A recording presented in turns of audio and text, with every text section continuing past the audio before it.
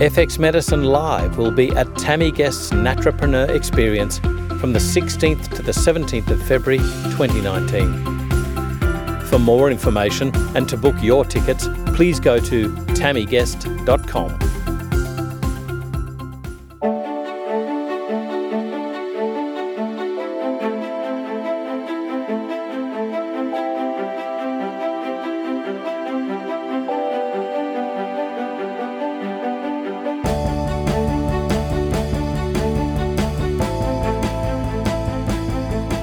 This is FX Medicine. I'm Andrew Whitfield Cook. Joining us on the line today is Robbie Clark. Robbie's a Sydney-based dietitian and sports nutritionist who graduated with a Bachelor of Exercise Science and Nutrition from Southern Cross University and a Master's in Nutrition and Dietetics from the University of Canberra. He currently works as a practitioner in private practice in an integrative health clinic in Sydney's Northern Beaches, but has a widespread client base throughout Sydney. Robbie is the co-founder, director and dietitian at thehealthclinic.com.au, an integrative online health clinic which provides nutritional prevention, treatment and consultations for clients. Welcome to FX Medicine, Robbie. How are you? Thanks for having me, Andrew. I'm very well, thanks. Now, Robbie, we touched on a very topical point at the Bioceuticals Symposium in 2018, and that was electronic medical records and how do you protect the information of those. Yes. But I think firstly, I'd like to get a little bit about your history. Can we go back and delve into your history and how you first began to think of security and protection of information? Sure. So I'm a functional dietitian who's currently still working in private practice. And I think as practitioners, we are always, whether it be consciously or subconsciously, thinking about the sensitive data that we handle on a daily basis. However, when you work in a clinic as a sole trader, you tend to become more complacent because the onus is more on the clinic to protect all the data of all the patients who are coming through that door. So therefore, you don't really think about the database and how it's being protected. So I've worked in private practice over 8 years, and most of those years were in a multidisciplinary medical and health and wellbeing clinic. But prior to that, I had done some placements in hospitals where protection of medical data is absolutely drilled into you. Yes, and it's the first thing they, basically before they put you on probation, they're telling you all about the importance of securing the data within the hospital facility. So I was quite shocked and surprised when I started working in a clinic and how relaxed they were about the patient data. There were no guidelines given to me by the practice manager. And because we weren't paperless back in those early years, any practitioner could have taken those patient notes home. So I guess that's when you could say that when I started thinking about security and the protection of patient information. That's a massive sort of issue, isn't it? Like I can still remember even getting into trouble for actually protecting patient information because a certain health practitioner wanted an update on that patient's status, and I wouldn't give it to him, referring him to the night supervisor, and I got dragged over the coals for it. Right. But it's very interesting that you're absolutely right. Like patient information in a hospital setting is so much more protected to the point where nowadays even patient records are very often not kept at the end of the bed like they used to be in the olden days. Absolutely. And I guess the addition to that is also that everything nowadays is going electronic, which is thought to make things easier for business, which it is. Hence why more and more clinics are going paperless. However, a big subject that has caught the eye of the health and the medical world is the creation, storage and transmission of electronic medical records. And, I guess for your listeners out there who might be a bit unsure as to what that definition actually means, it's an electronic version of a patient's medical history that is maintained by the provider or practitioner over time. And it may include things of administrative clinical data that is relevant to the person's care under a particular practitioner. And these might be things such as demographics, contact information, medical notes, medications, past medical history, pathology data and radiology reports. The list goes on. Has there been any demonstrated instances of data stealing or infiltration in the health sector? Like I've heard of, and we're all very aware, this is in 2018, of the Facebook saga just recently happening. Yes. But what about the health sector? Or indeed, what about in particular the integrative health sector? Yeah, well, this is very interesting because I don't know if you recall reading, but it was quite heavily in the media that earlier this year there was a flaw in Telstra's medical software, which is called Argus, and it's used by more than 40,000 providers, including hospitals, GPs, specialists, and also primary health networks and allied health providers. Basically, it was a flaw in the electronic messaging services software, which could have left Australians' health information very vulnerable to cyber attack. Wow. So essentially what Argus did is that they created a separate username and a static default password for computers, which were installed with remote desktop access. And this is essentially what allowed hackers to penetrate the system. And they had access to computers, but had not only stolen medical records, they instead used the system to carry out other illegal activities. So luckily, no information was given, but it could have been quite easily. Okay, but why steal somebody's medical data? Surely financial data is going to be more worthwhile to a hacker. Yeah, well, if you think nowadays more about identity theft, it's a huge thing, and it's the hardest thing to prove legally. Right. So this is why nowadays medical data is actually the number one sought after information online or over the internet over financial data. So let's go back to what happened and what changed with you. What lessons did you learn that you can educate our listeners about? Yeah, so essentially being in private practice, or I was seeing clients one-on-one. I also had a lot of clients who moved in regionally, and therefore I wanted to still consult with them. So just like any other practitioner out there, I started using Skype as the best means of being able to reach out to them. However, what I learned in my process and my journey is that Skype was absolutely not a secure way of consulting or transmitting medical information. And the reason for that is that many platforms are proprietary, meaning that healthcare providers have no way to determine if and where and what information is stored. Users can't reliably develop and verify an audit trail, which is very important for practitioners, as you would know, if they get pulled up. And also, there is no reliable way to verify the transmission of security, and there's no way to know when a breach or information occurs, or a breach of information. Yeah. So it's frightening. So it's not just protection of patient information. It really is protecting your own butt from a legal standpoint.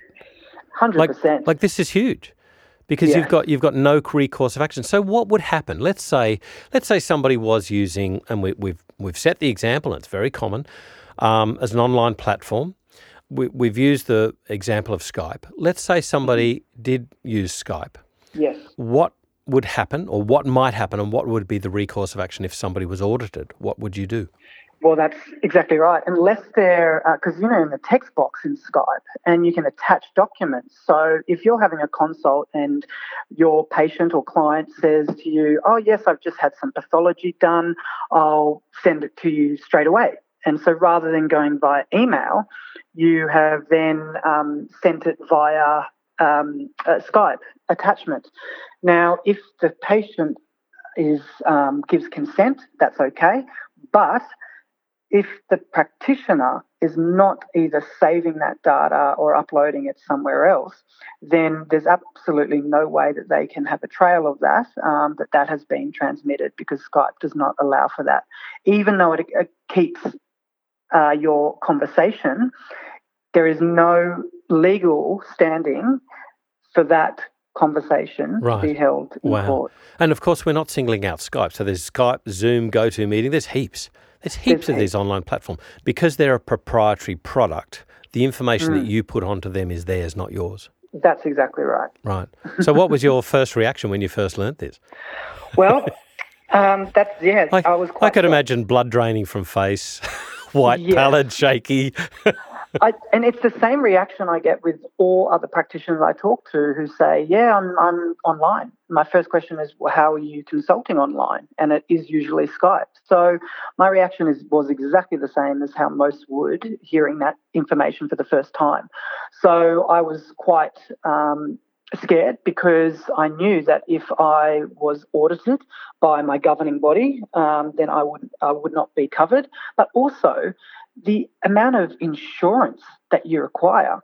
So practitioners are really well versed in what protection they require in a physical sense. So professional indemnity and public liability, but they don't even think about cyber liability if they take their practice online. So you have to basically search this as a separate item to insure yourself by. It's not automatically covered. Oh, my goodness. Yeah, that's exactly right. So if you do get hacked, and there are hackers out there... Yeah, you've left yourself wide open. That's exactly right. And they can hold your data to ransom, and they might ask for a certain sum for that data to be returned. And you may not be covered, or you may not have the money to be able to get that back. So is this what happened with Argus, that they had the ransomware? Was that what happened? Yes, that's exactly right. Gotcha. I remember this. Yeah. So, okay, so what was your reaction? Like, what did you do? What steps did you take to remedy this? Yeah, well, I guess the first step I took, particularly when developing my new platform, I really wanted to know, okay, well, what is it that I have to do in order to make my patient data most secure, but also because it's a platform that we can license to practitioners, it's then a matter of how do we make that data secure as well. So my first steps were literally a lot of meetings with web developers, cybersecurity experts, and also insurance companies. So it's a lot if you think about it. It's not just, okay, what program is best to use for me to be most secure? It's like, okay, how is it that I'm covered, and what is the most secure and encrypted programs I can be using, and how do we implement this? So you've really gone to the nth degree to protect, like to ensure that you've got a protected product, dare I say the word, watertight product. Like you involve security experts, and did they advise you no, hackers commonly use this pathway, so don't use that. The old adage is the back door, that sort of thing. Well, if you think about it, like, because we're online, and if even in the medical sense, it is almost a form, if the information is hacked or breached, it is almost a form of malpractice. Yeah. So then you have to think about policies in place for malpractice insurance as well. I had no idea of these type of definitions, but, and how they would be linked to an online product, but there it is. So I would imagine, obviously the first time you bring out a product, nothing's perfect. You always evolve something. So you must have had some bugs, some missteps, and certainly a steep learning curve. That must have been so costly. It was. It still is. I guess what I tell people, and as practitioners, we're very, very good at treating people and formulating treatment protocols, and we're all very well researched. However, when it comes to business, some of us might fail a little bit. So as long as you've got things in place at the beginning of your journey to the online world, it's really going to save you a lot of pain and discomfort down the path. So things like budgeting, financial planning is an absolute must for anyone thinking about starting a business or even just going online. And that also includes a business plan. And that will really help you put the pavement down for the way that you want to travel. Yeah, but I just think it's a really often overlooked, in fact, I would say ubiquitously overlooked issue when we're talking about protecting patient information, the medical records. If somebody gets cyber hacked and if they haven't got adequate protection in place, then they may be opening themselves up to not just litigation from the patient for stealing their information, but indeed from law and also from their regulatory bodies for not protecting that information in an appropriate way. So you can be attacked on three sides. Correct. And, if you think about it, Australia compared to, say, the US is still quite far behind of the telemedicine or telehealth platform. So a lot of the governing bodies, regulatory bodies, might be a bit more archaic in their, the way that they want their practitioners to practice.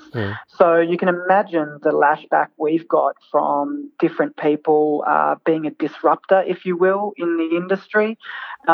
But it's funny. People go online because it expands their clientele, it expands their business, and they're able to get a bigger income. Yeah. However, they're not telling their regulatory body because they're frightened of prosecution. Yeah.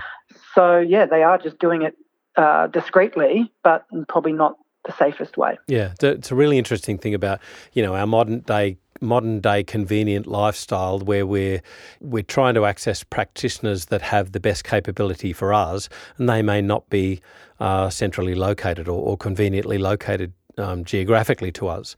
So particularly in the medical world, there are a lot of restrictions around online business and things like that. But the fact of the matter is that we are moving towards the future. We've even got robots that operate, remotely. So it's, it's kind of like you don't tell me that this sort of thing isn't going to come and that we can't change towards it. The fact of the matter is we have to. It's just when. Yeah, absolutely. I don't know if you've seen just recently, there was information put out about Google Administrator.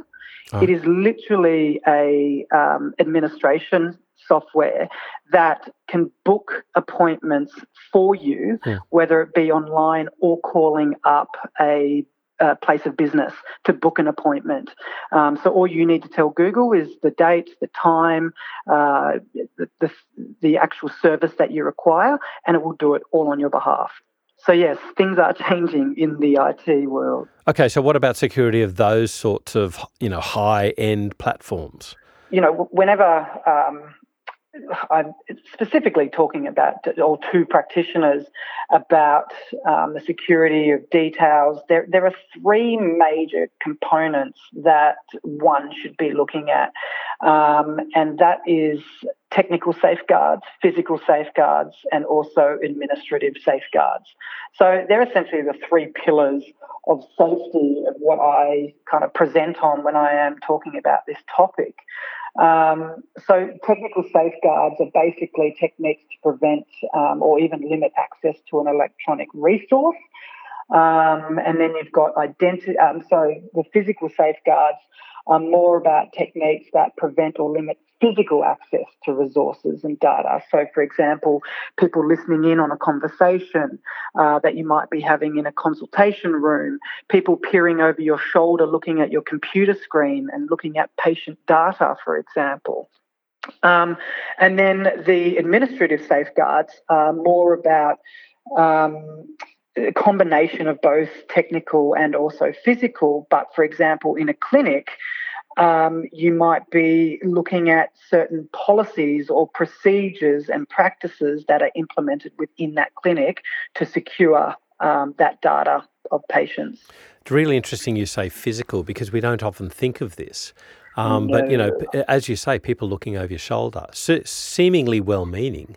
But, I can still remember as a nurse, colleagues getting a dressing down basically for mentioning private information at a cafeteria in their break. And what they didn't realise is that this was a very small country town and everybody knew everybody. So even to the point of not mentioning, patient stories on your break within the establishment, even there, it was, hey guys, we really need to hush this down. It was really interesting. Well, that breaches confidentiality, doesn't it? That's exactly right. that's a part of our core of practitioners, of what we have to abide by, and almost like take an oath about confidentially keeping information stored to ourselves, unless there is patient consent. So, as you say, it goes back to workstation security, which we don't think of very often. So, the other point I was thinking of is soundproofing. So let's say there's a multidisciplinary clinic, and you've got it, 1, 2, 3 massages, maybe a naturopathic consultation, a medical consultation going on. If you can hear that information transmitting between the walls, that might transgress this patient confidentiality. Correct. And interestingly there, if you can, say, either record or have a transcript of a meeting that takes place between the practitioner and the practice management, discussing your concerns around that, then the pressure is taken off you quite heavily. Wow. Because you've addressed that with management and said, I think the walls are a bit thin, or I'm thinking people can hear me. And if there are any breaches, well, then at least you've got that to go back on. Well, look, I've even done it, where it's, I've even seen totally inappropriate practice, but even to the point of where there are cubicles and you can overhear the conversation in the next cubicle. So let's talk about hospital ED departments. Emergency departments, so, casualty. There's an issue that might raise its head. I think in those situations there are limitations, but then there are also allowances in the fact that because it is a very high energetic area that you're just working on the go frequently, there are abilities for you to be able to talk openly, particularly because you usually have so many specialists, intensivists and, doctors in the same room at the same time. Yeah. So where can practitioners find out more about cybersecurity, how to appropriately look after medical records electronically? Yeah, well, look, I think I might too. I'll be happy to give some pointers as to probably the questions that they should be asking themselves in order to make sure that they've got the most secure practice as possible going online. So firstly, I tell my practitioners to say, well, look at what your insurance policy covers. Does it cover the cyber liability insurance? And then I'd also make sure that they're installing and enabling encryption software on all devices that you use to consult. So whether it be desktop, tablet, smartphone, or even Android. Use multiple passwords. This is the biggest thing. Or any other type of user authentication process. I use a program which is a password generator program. Yep. It's called 1Password, and that's with a number 1. And essentially, you can generate really long, difficult passwords for hackers to get into. And it basically stores all your passwords to the different sites that you might have an account with. So that has absolutely been a saviour because I have at least about 150 different passwords on that alone. Okay, I've got to ask a question about this because I've been reticent to do this. A mate of mine told me about it and I've been like, well, hang on. You've got this multiple password generator, but you've got one account to log into that multiple password generator. Yes. So have you got one access point to a multitude of passwords by doing that? That is correct. Right. Yes. So it's still a bottleneck. It's still this... It is. Well, if you forget that password, that can be quite challenging. Choose from 150. Yes, but that's a common occurrence and an everyday occurrence with a lot of people that I speak to anyway. So that would be would it be a 2-step recovery process then to thwart cybersecurity? Right. Yeah, not a 1-step. Yeah. And listeners, by what I mean here is they'd have an email and a mobile number so that it's vastly less likely that they've stolen 2 things more than one. Exactly right. Yeah. And look, I would also probably encourage to install and enable security software to protect them against malicious applications, viruses, spyware and malware that we were basically talking about earlier. Updating security software is very important on computer. People let it lapse or people don't update it. So they need to be aware of that as well. And also, absolutely maintain physical control of all your devices. So whether it be your laptops, if that's what you use, your mobile devices, because if you have any information stored on that and you're sharing it publicly, then obviously it can be accessed at any time. So that can be quite dangerous.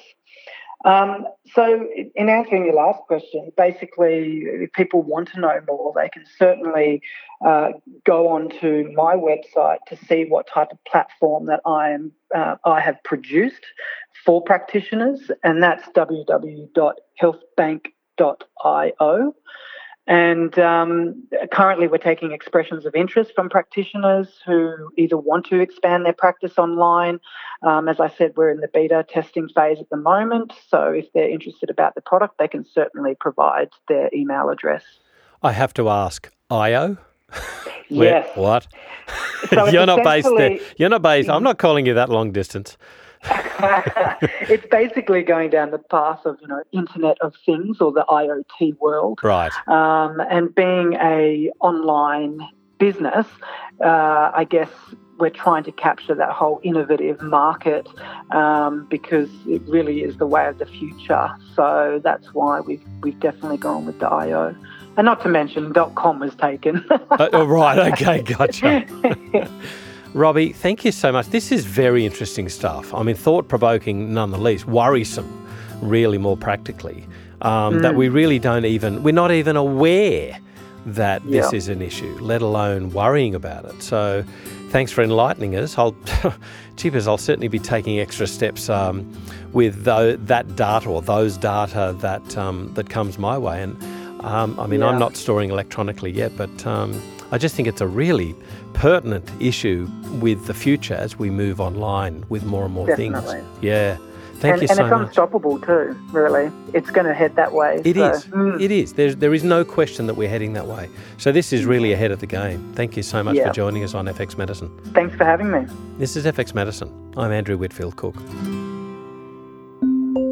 If you enjoyed today's podcast, you can find more Industry Insights podcasts and resources under the Community tab on the FX Medicine website.